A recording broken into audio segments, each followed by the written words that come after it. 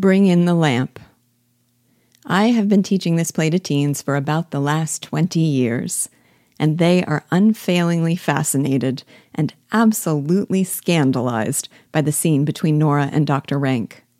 It really is a riveting one, and so rich with meaning that I won't possibly do justice to it here. But I'll try. Nora is so frantic with fear, so determined to prevent her husband from having to sacrifice himself for her sake, that she is contemplating suicide as a means of escape. In so doing, she would escape the clutches of Krogstad, clear her home of the germs of evil, and preserve her husband's good name. But at first, she hasn't the courage to go through with it, and instead, she desperately seeks some means of paying off her debt at once. Just at the moment of her most fevered desperation, the bell rings, and Dr. Rank appears. Dr. Rank is her dearest of friends.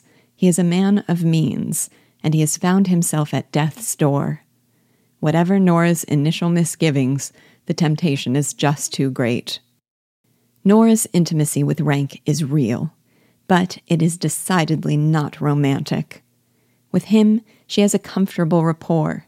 She can eat sweets and say naughty words without fear of his disapproval. She can talk with him about intimate subjects that some might regard as unseemly. He can tell her of his impending death and count on her tenderness. But Nora is very clear. Quote, "There are some people one loves best, and others whom one would almost always rather have as companions." Unquote. Rank is her amiable companion. Torvald is the beloved husband for whose sake she would give her life. When she resolves to ask Rank for a loan, she resorts to the only means she knows for compelling men to do what she wants: coquetry. In the scene that plays out next, my students first lift their heads from the page with wide eyes, then put their hands over their mouths, then gasp in disbelief, and finally exclaim their disapproval. This devoted wife and mother first tells Rank coyly that she always has time for him. Then she talks to him in euphemisms about titillating subjects. Then she giggles, calls him a rascal, and places her hand on his shoulders. Then invites him to imagine she is dancing only for him. And finally, entices him to contemplate her flesh by giving him a glimpse of her silk stockings. But when this creates an opening for Rank's candid confession that he loves her and would do anything for her sake, there is an abrupt and definitive change in Nora's manner.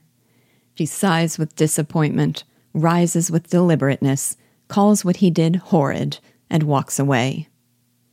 She could put on her coy and coquettish show only as long as it was no more than that. The moment it became something serious, Nora would have nothing to do with the betrayal of her husband that such an act of intimacy would mean. She had been role-playing the part of the alluring flirt, but with Rank's confession, things got real. So she calls in the lamp to kill the romantic mood that her manner and the setting sun had cultivated, and to force them to face each other in the starkness of its light. There are so many layers to this scene, some of which will only emerge in retrospect.